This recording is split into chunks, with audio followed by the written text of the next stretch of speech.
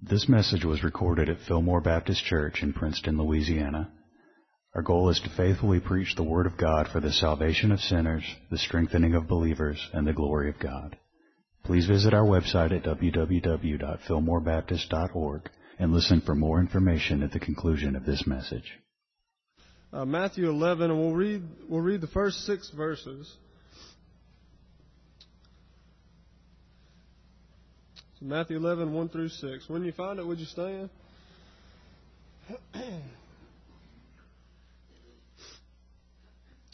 Now it came to pass, when Jesus finished commanding his 12 disciples, that he departed from there to teach and to preach in their cities. And when John had heard in prison about the works of Christ, he sent 2 of his disciples and said to him, "Are you the coming one, or do we look for another?" Jesus answered and said to them, "Go and tell John the things which you hear and see. The blind see, and the lame walk. The lepers are cleansed, and the deaf hear. The dead are raised up, and the poor have the gospel preached to them. And blessed is he who is not offended because of me."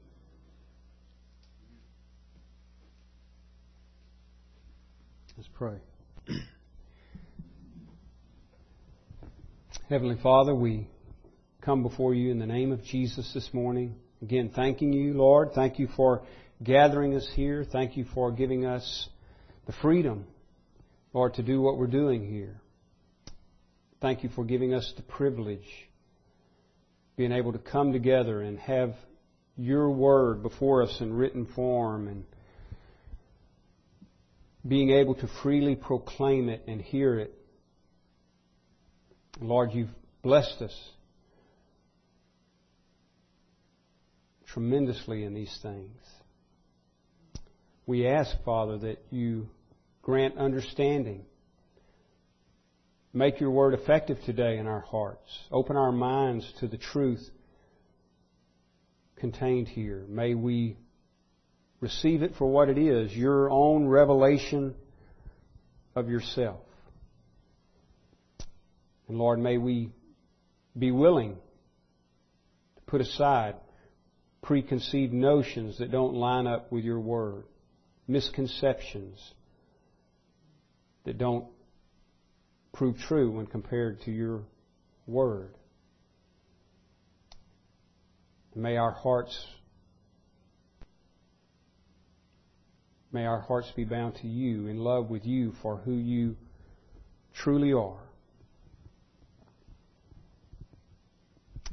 May you be glorified through it all, we pray. In Jesus' name, amen. Amen.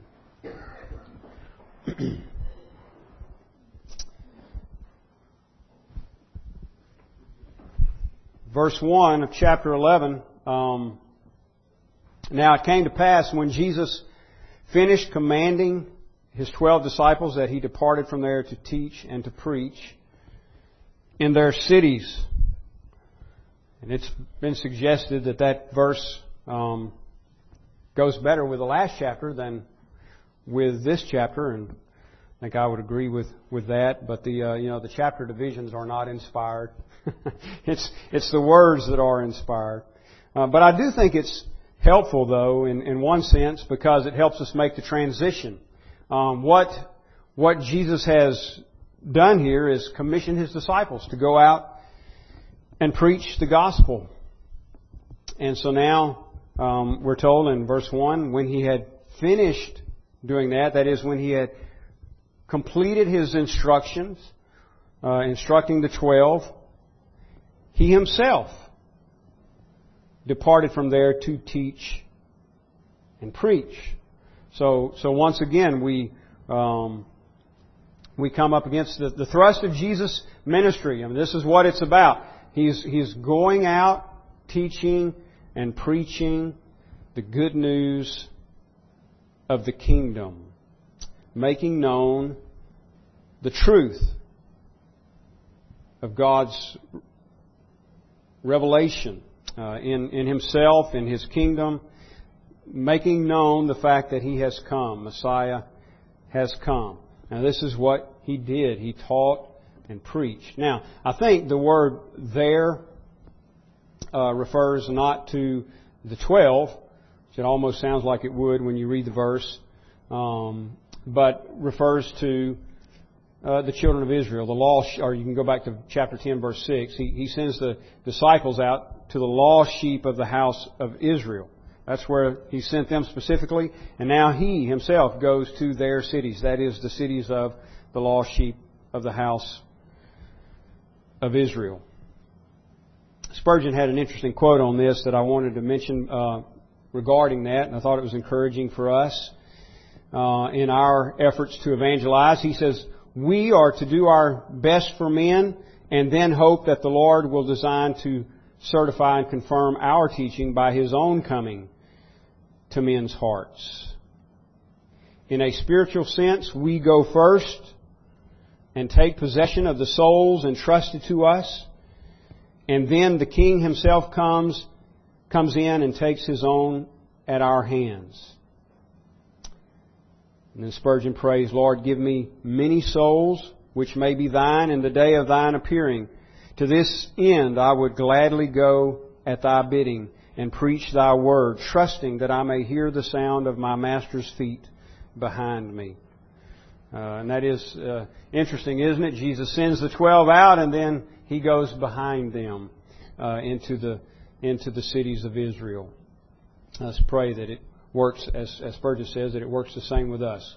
We go out, we carry the gospel message, the message of the kingdom, and pray that God comes behind us. In fact, we can pray that Christ goes before us and with us and behind us, confirming the truth of His word, bringing souls to Himself. So that puts us in the context. Here Jesus has just finished instructing the 12, and now He is approached by disciples of John the Baptist. And this is where we're going today. This is what we're going to look at today. We were already told earlier on in Matthew's Gospel that John had been imprisoned, and now he is sending disciples from prison. Obviously, he's got a certain amount of freedom. He's able to talk with people and send messengers, and he sends them to Christ with a question. So that's where we're going to start this morning. The question of John the Baptist in verse 2. When John had heard in prison about the works of Christ, he sent two of his disciples, or some manuscripts just say through. He sent through his disciples. That is because he himself, being in prison, could not come. So he sends delegates. He sends through his disciples and said to him, that is, said to Jesus, "Are you the coming one, or do we look for another?" Now there's the question. There's the question of John the Baptist. To Jesus, "Are you the coming one, or do we look for another?" Now this is really an astounding question for any reader who's been paying attention in the Gospels. It was John the Baptist who was the forerunner of Christ. He came announcing the coming of Christ. In fact, this is a use of his own language. Back in chapter 3, that little phrase, "the coming one," in chapter 3, verse 11, John the Baptist himself said, "I indeed baptize you with water unto repentance, but he who is coming after me," that is, the one coming after me, the coming one after me, "is mightier than I, whose sandals I am not worthy to carry. He will baptize you with the Holy Spirit and fire." So, in chapter 3, verse 11, John clearly testifies by implication that Jesus of Nazareth is the coming one. The coming one will come after me. He will baptize you with the Holy Spirit and fire. And then when Jesus comes to the Jordan to be baptized, John points him out by the instruction of God and says, "Behold the Lamb who takes away the sin of the world." The main role of John the Baptist was to point to people to Christ. That is, announce the arrival of the Messiah. So it's interesting here that he seems to express doubt. Now, some of the commentators don't think the doubt belongs to John. They say, obviously, John knew who Jesus was. He's only sending here for the sake of his disciples and others who need to hear it plainly stated. Now, but there's nothing in the text really that tells us that, and I think that maybe stretching it a bit, trying to cover for John. and believe me, I don't want to in any way disrespect John the Baptist here, who Jesus said was the greatest among Old Testament saints. But we do want to deal truthfully with what's going on here, right? And there appears to me, and we'll talk about this more as we go, some doubt in the mind of John the Baptist as to whether or not Jesus is indeed the Christ. And that's what I want to discuss this morning. Now let's go back just for a moment again to verse 2. What would cause this kind of doubt in the mind of a believer, specifically John the Baptist? Well, I think there's a telling fact here, a key phrase. Verse 2, when John the Baptist had heard in prison about the works of Christ, he sent two of his disciples. Now, John is hearing reports about what Jesus is doing. And by the way, Matthew here literally says the Christ, the works of the Christ. Verse 2. When John had heard in prison about the works of the Christ. There may be doubt in John the Baptist's mind at this point. There may have been. Certainly there was doubt in the minds of others. Matthew in his account is making it clear that there's no doubt in his mind. He is the Christ. The Christ. Matthew says when John the Baptist heard about the works of the Christ, he sent to him. We know a little bit about where John the Baptist was imprisoned because of the writings of Josephus. And it's interesting to me, I don't have the quote in front of me, I just thought about it when I was talking about that, but when Josephus talks about Jesus, he calls him the Christ. Josephus was a Jewish historian. He was not a Christian. As far as we know, he was never converted. But he did give a pretty accurate account of things that were going on in the first century. He was alive during that period, at least during the latter part of the century. And even he referred to, interestingly, Jesus as the Christ. Well, Matthew's statement here is not an empty profession.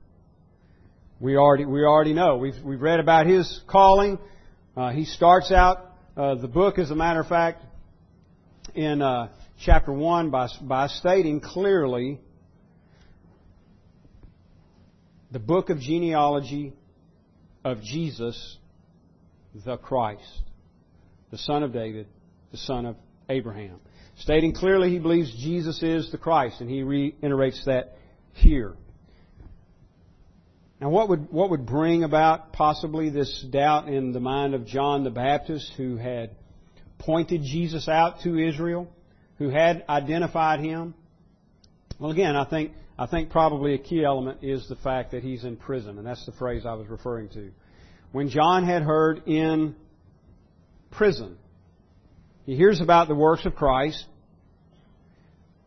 in prison. In other words, he's not in the most desirable of circumstances. And John the Baptist has given his life to his calling. He knows what the Messiah is about. I mean, he knows the Old Testament prophecies concerning the Messiah. some of which Jesus is going to make reference to in his response. He has an idea about what it's going to be like when the coming one arrives, and it seems that things aren't playing out exactly the way that he thought they would. In fact, when Jesus himself announced his own coming in Luke 4:18 in his own hometown synagogue, he used Isaiah 61:1, and there he says he's come to set the captives free. And yet John is in prison. And it's sad to say, but our circumstances a lot of times have a profound bearing on our faith.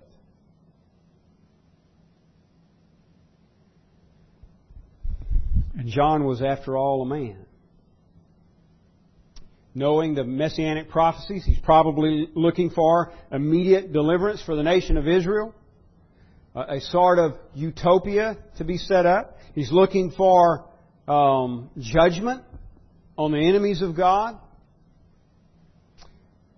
And Jesus is going about doing good things, as Jesus says in his response, and as John has already heard. And yet there's no judgment. Doesn't appear to be. It's true that people are being healed. It's true that the words of God are being expounded. Blind eyes being opened, demons cast out. But at the same time, John is taken captive by a wicked king and imprisoned and awaiting death. He's sitting on death row at this point. And he will ultimately be decapitated.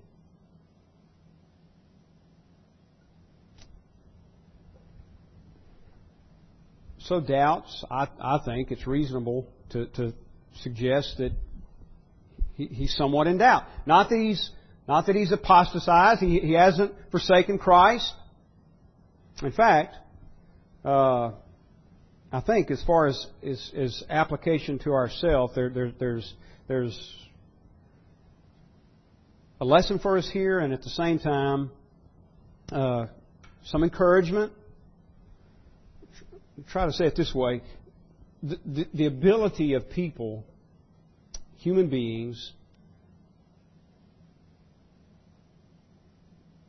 to process thoughts that are apparently contradictory. Or we say it like this: the dualness of our thoughts is an interesting phenomenon. John's not the only example of this. Think about Thomas, another follower of Christ who refused to believe the reports of Jesus' resurrection. It wasn't because he didn't believe in Jesus, but he had trouble with those facts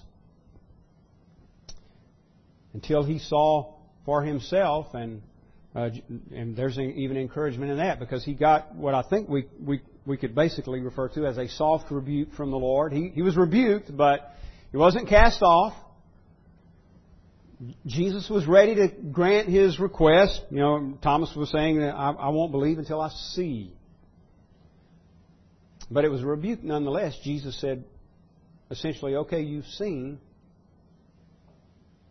but blessed are those who have not seen and yet believe. So Thomas had that same struggle. Believe, yet in some sense, unbelief. Or what about the man in Mark 9 who comes to the Lord seeking healing for his demon-possessed son? And he openly and honestly confesses to Jesus, I believe. Help my unbelief. Now, if you or I had been standing there, we might have said, boy, is this guy confused. But again, there's encouragement in Jesus' response. He doesn't condone unbelief, but at the same time, He doesn't tell the man, you're beyond hope. You're confused. Get away from me. You don't have any faith. And He heals the man's child. What about the disciples in the midst of the sea? Here, the reason that they're there in the boat is because they believe Jesus to be the Messiah. Now, they don't understand all of the implications of that, but they believe Him to be the Messiah. And so the storm hits, and they go and they wake Jesus up, and they say, "Don't you know we're perishing?" Have you ever thought about what a ridiculous statement that is?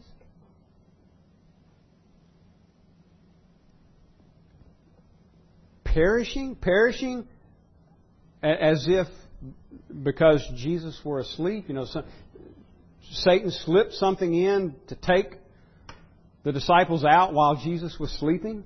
No, He's the sovereign Lord. He knows exactly where they are, and He's in control of them, and He's in control of the circumstances.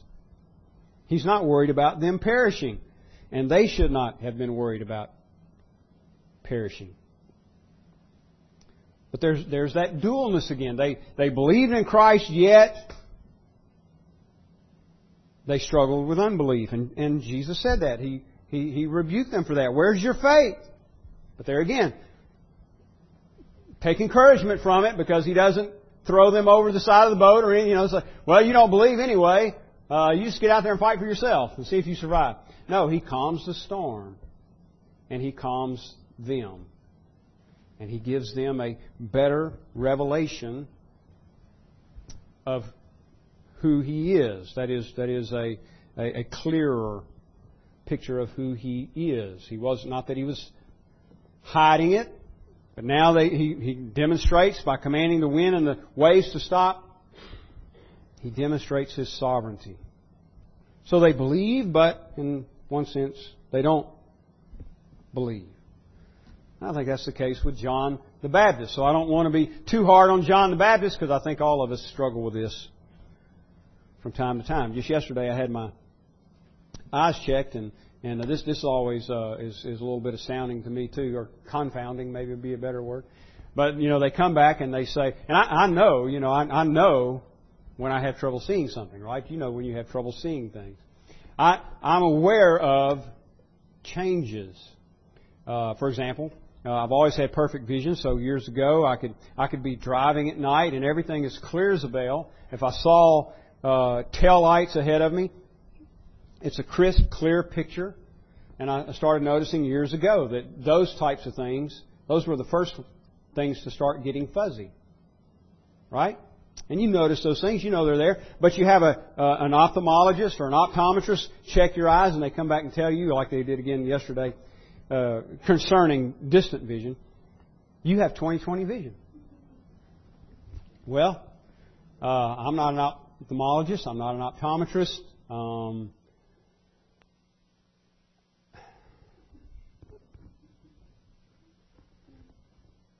I always thought that 20/20 vision meant perfect.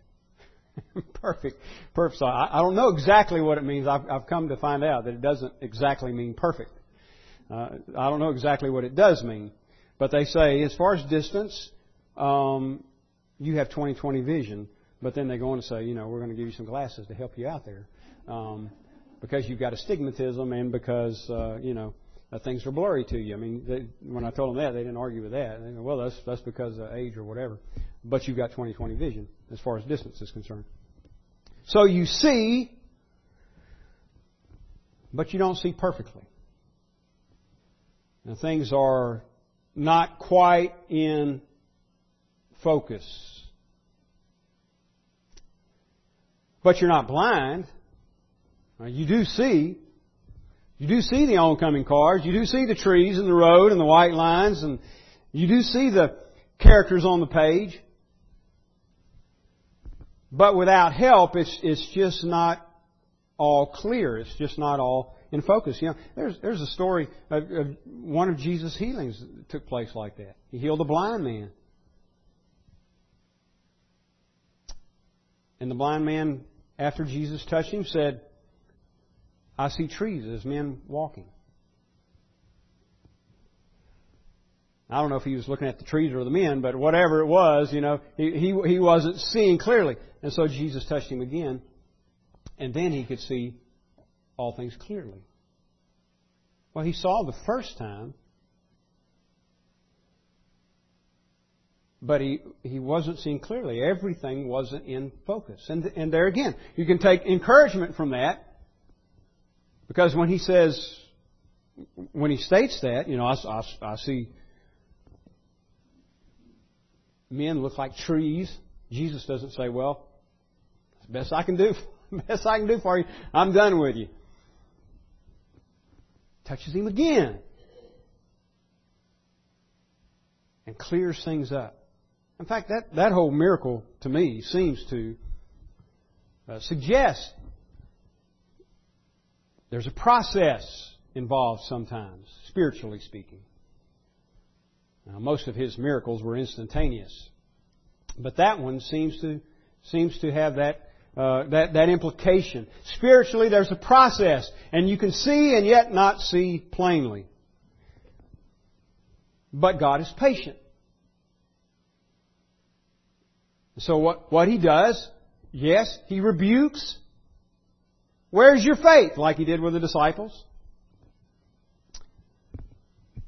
And then He gives more revelation. Which, the result of that is He helps us focus more on Him. He brings Himself into better focus. So John seems to be struggling with doubt here. He's not an unbeliever. I'm not suggesting he's lost or anything like that. He's a believer. He knows Jesus is the Messiah, and yet he looks at circumstances and he's not quite sure. I had different expectations. This is not the way I imagined it. When Messiah comes, I didn't expect to go to prison. When Messiah comes, I expected greater freedom, more comfort.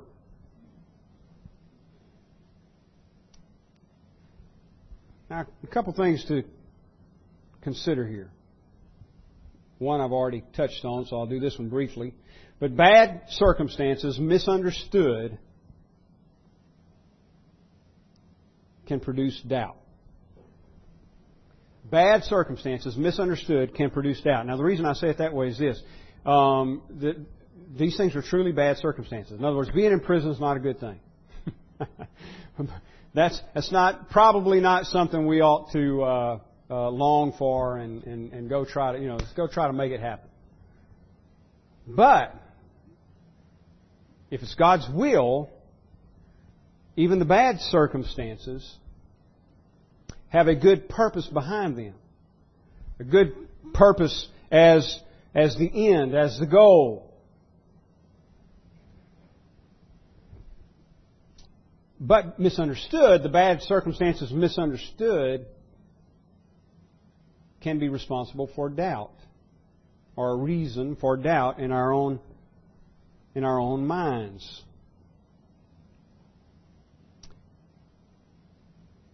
John is a believer now in prison, in unexpected circumstances.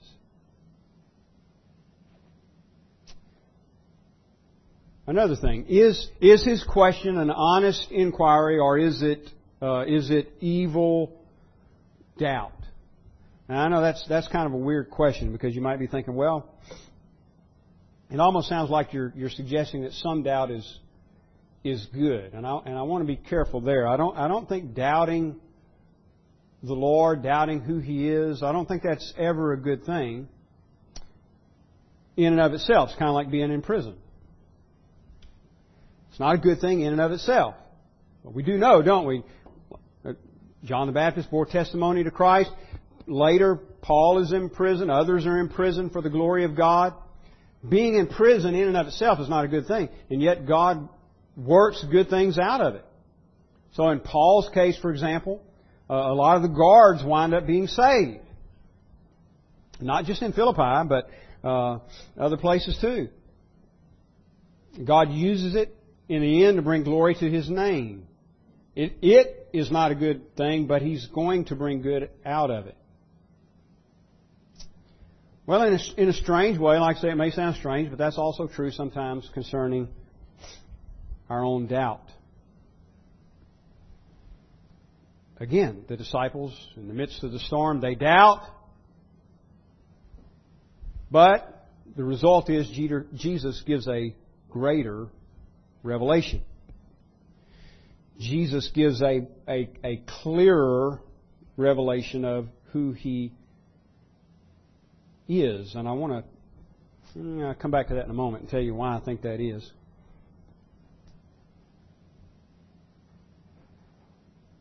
But I think in John's case, this is honest inquiry. Because of his circumstances, he's having some doubt. It's not an evil motivated thing here. He's just unsure. Now, what about Jesus' answer? Verse 4. And again, the question is, are you the coming one, or do we look for another? Jesus answered and said to them in verse 4, Go and tell John the things which you hear and see. Now that's interesting because John was already getting reports. Verse 2. He's already getting reports about the works of Christ, and what Jesus seems to be saying is, that's enough. What you hear and see concerning me provides your answer. And then Jesus in verse 5 says, The blind see, the lame walk, the lepers are cleansed, and the deaf hear. The dead are raised up, and the poor have the gospel preached to them. Now, first of all, John may have had wrong expectations. Certainly the Pharisees and other Jews had wrong expectations about the Messiah. You and I may have wrong expectations. That's something to think about too. When you were saved, what did you expect? And looking back now, are you satisfied or dissatisfied with Jesus? Our expectations may be wrong, but Jesus is fulfilling what God sent Him to do. That's built into His answer here. Let me give you a couple of references because Jesus is using language from the Old Testament, particularly Isaiah. For example, Isaiah 29:18 and 19. In that day the deaf shall hear the words of the book. The eyes of the blind shall see out of obscurity and out of darkness. The humble also shall increase their joy in the Lord, and the poor among men shall rejoice in the Holy One of Israel. Isaiah 35, verse 5. Then the eyes of the blind shall be opened, the ears of the deaf shall be unstopped. Then the lame shall leap like a deer, and the tongue of the dumb sing.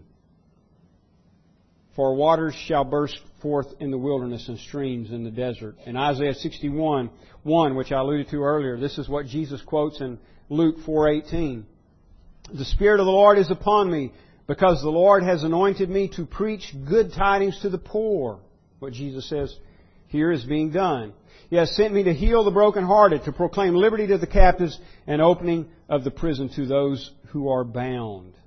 And Jesus in His hometown synagogue reads that passage and says to them, This day this Scripture is fulfilled in your hearing. And that's what He's saying in His response to John the Baptist. I'm doing what the Messiah is supposed to do. Blind eyes are being opened, lepers are cleansed, the deaf hear, the dead are raised, the poor have the gospel preached to them. I'm doing what Messiah is supposed to do.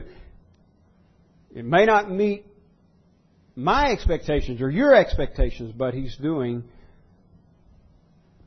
the will of God.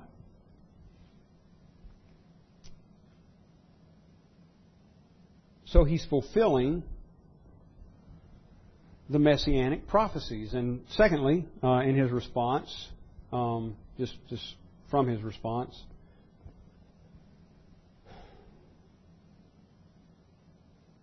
Christianity, God's redemptive plan is bigger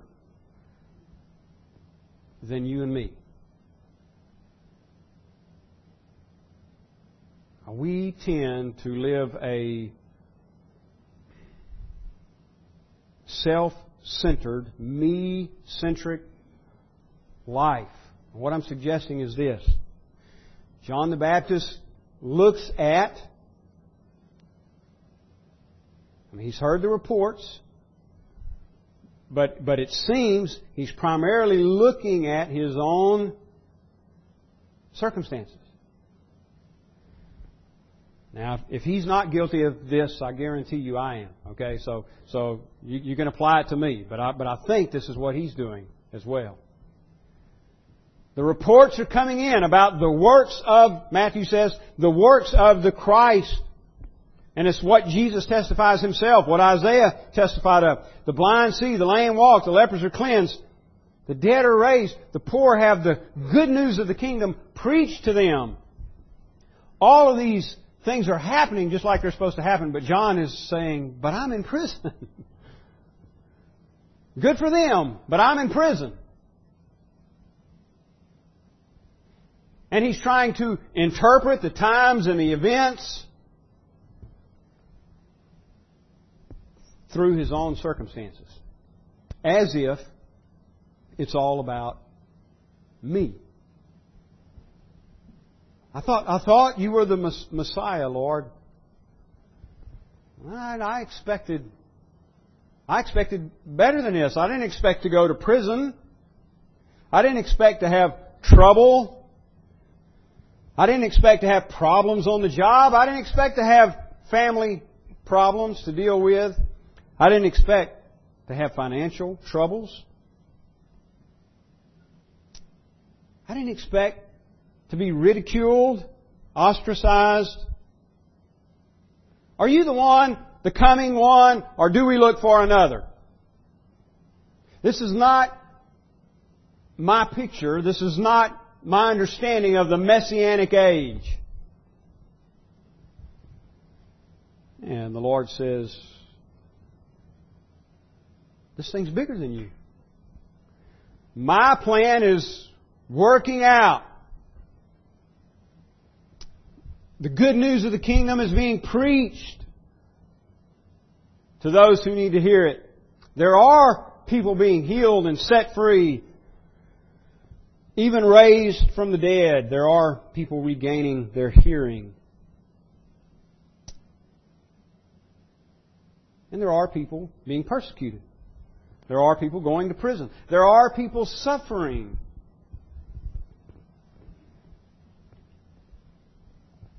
But it's the kingdom that God is advancing here, and not one life. It's not about making one person more comfortable, more happy in this world. Now again, I don't want to be too hard on John the Baptist. I'm just speaking out of my own experience here, okay? When I look at situations and I think, Lord, I didn't think it was going to be this way. I expected trouble from the world, but I didn't expect trouble from brothers and sisters in Christ. If I work hard, I don't expect to have trouble on the job.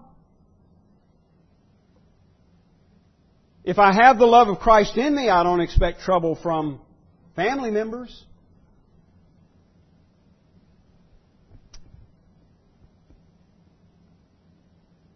And Jesus is saying, look beyond yourself. Look beyond yourself and look at what I'm doing. Look at what the Christ is doing.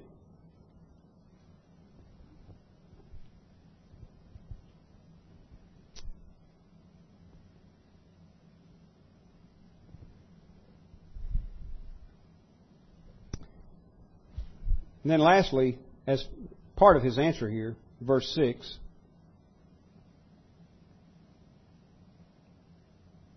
blessed is he who is not offended because of me. Now, this is one of the reasons, and by the way, this to me is one of those somewhat shocking statements. I mean, Jesus is always honest, and I've said many times, he shoots for the heart. He doesn't beat around the bush. Now this statement is one of the reasons I think that John is having genuine doubt here. Again, not that he doesn't love the Lord, not that he's forsaken the Lord or apostatized, anything like that, but he's just having trouble reconciling circumstances with what he expects, with his own expectations concerning the Messianic age and the coming of the kingdom. And Jesus says, blessed, and we've talked a lot about that word, especially when we were in the Beatitudes. It means happy or approved, prosperous, favored. I mentioned it a moment ago, talking about Thomas. Thomas wanted to see. Jesus said, okay, you've seen, but blessed is he who has not seen and still believes. Suggesting that person is more blessed than Thomas. Blessed is the man, or is he, who is not offended because of me. Now, the word offended there, scandalizo, is where we get our word scandal, or scandalize. And the idea is to make one stumble and fall. So, for example, Jesus says, if you offend one of these little children who believes in me, that is, you scandalize them, concerning the truth, concerning the gospel, you put a stumbling block in front of them that makes them fall. Jesus says it's better for you to have a millstone tied about your neck and be thrown into the sea than for you to do that. That's how serious that is. It's that same word here, the same idea. Falling, stumbling, falling. Paul said, to the Jews, Christ is a stumbling block. That is, they stumble and fall over Him. Because, again, they have wrong expectations. And when He came proclaiming the truth that should have been a foundation rock for them became a stumbling stone for them.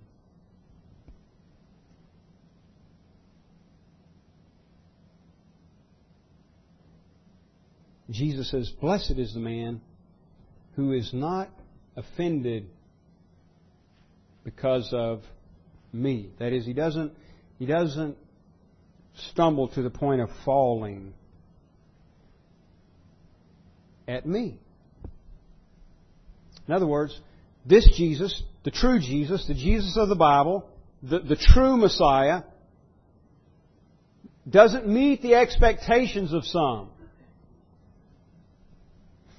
And so they stumble at Him when they hear the truth. Let me give you one example of that, again from Scripture, in John chapter 6.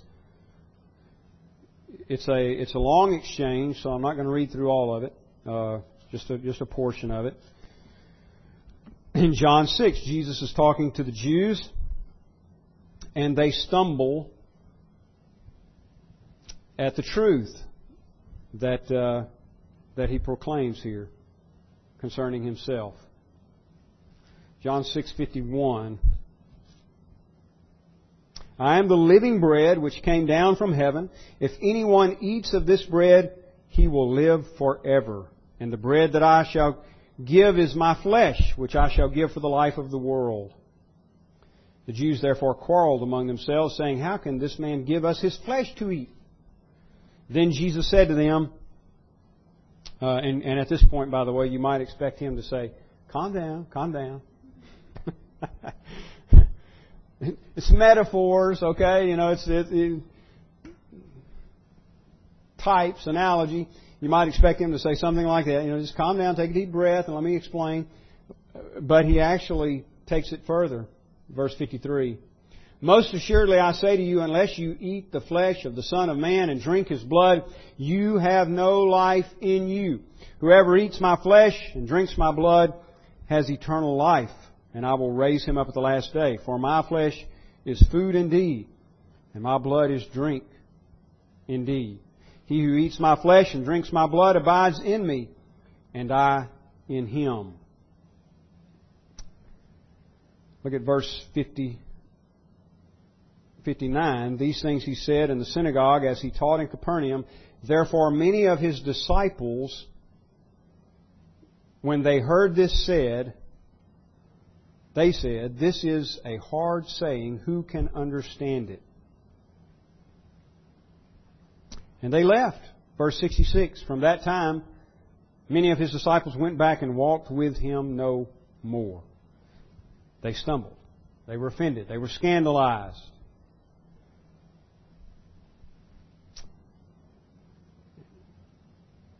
Jesus says, "Blessed is he who is not offended because of me." That is, when they hear the truth, they embrace it.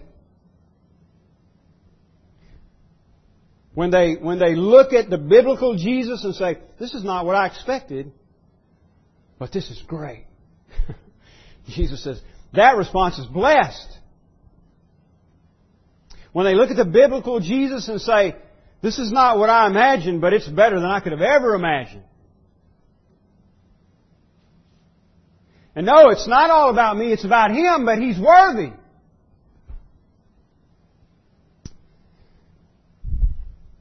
This is not the idea that I had of a Christian life, but I know that God is in control. And I know that He loves me. And I know that what He says and what He says about Himself is true and trustworthy. Jesus says, "Blessed is that man." Now let me say one final thing I said I would come back to a little while ago. Because I think if we were honest, we would say we all deal with doubts from time to time. Every time I hear this phrase, and speaking of offense, don't be offended if you use this. I'm not trying to, I'm not trying to set my own laws here, but I'm just being honest here, just telling you. Every time I hear this phrase, I know that I know that I know that I know, immediately what I think is that person's not sure.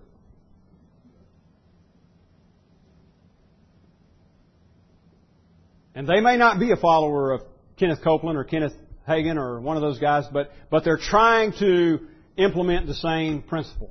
If I can say it enough and hard enough, I'll convince myself. I know that I know that I know.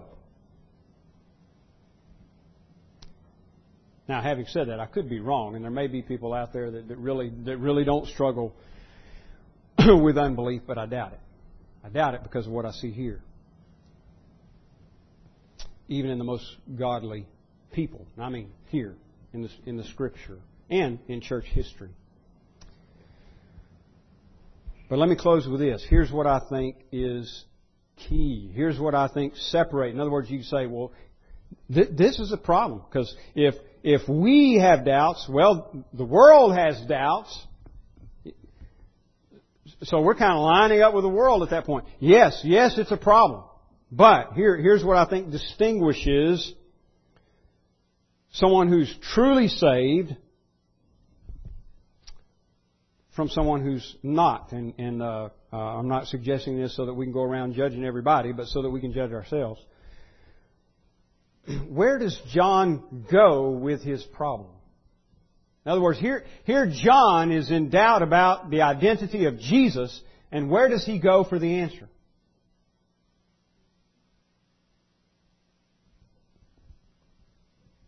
He goes to Jesus. Not Peter Jennings or Barbara Walters or, Time Magazine. He goes to God's own revelation, God's own Word in the flesh, in this case, John's case. He goes to God's own revelation of Himself to clear things up. Remember the man who was seeking deliverance for his son? Lord, I believe. Help my unbelief. Help my unbelief. Why does Jesus is the one he's having trouble believing in. Why does he ask Him for help? Isn't that astounding? That's what I was talking about the dualness of our thoughts. And don't you find as a Christian that when you have problems like this, when you have problems believing, that you are driven to your knees and driven to the feet of the Lord for the answers?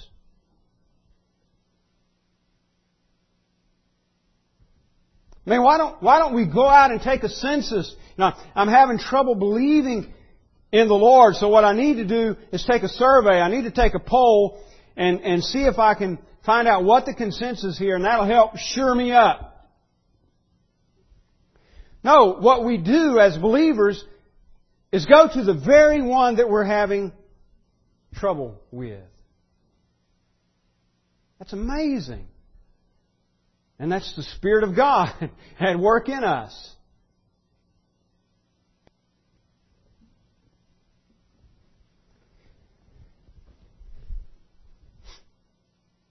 And we cry out to Him. Like David in Psalm 38 says, Your hand presseth me sore. Your anger is hot against me. And then he says, Help, Lord. Forsake me not, O Lord, O my God. Be not far from me. Make haste to help me. And that's what a believer does, what John the Baptist does. I need clarification about who you are, Jesus, so tell me. Why? Because he's going to believe the word that he gets from the Lord.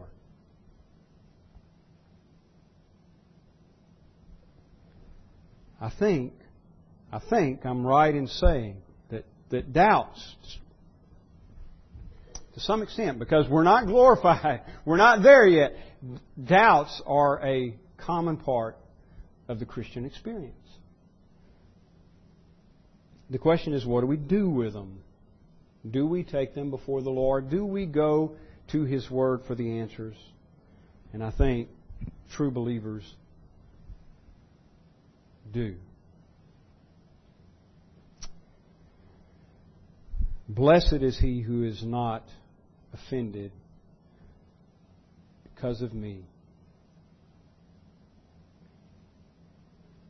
John the Baptist wasn't stumbling over Christ. He was falling on Christ, asking for help. Let's pray. Father, we thank You again for Your Word and for the encouragement we draw from it, from the truth of Your love for us and the blessing of having Your own revelation given to us so that we might know You, so that we might trust You, so that the doubts don't increase, but so that we have a way to deal with them and so that they fade, and so that our trust in You grows. We thank You, Lord. We thank You for Your rebukes. We thank You for rescuing us when we don't have faith to deserve it in any way.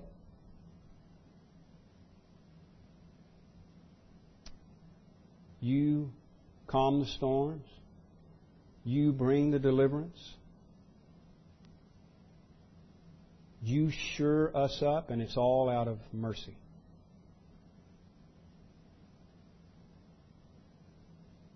We love You, and we thank You, and we pray in Jesus' name. Amen.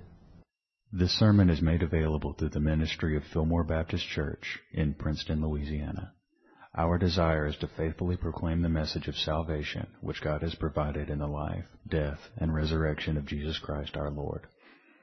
For more resources and information, please visit our website at www.fillmorebaptist.org. You may use the links there to contact us or write us at Fillmore Baptist Church, 6304 Highway 80, Princeton, Louisiana, 71067.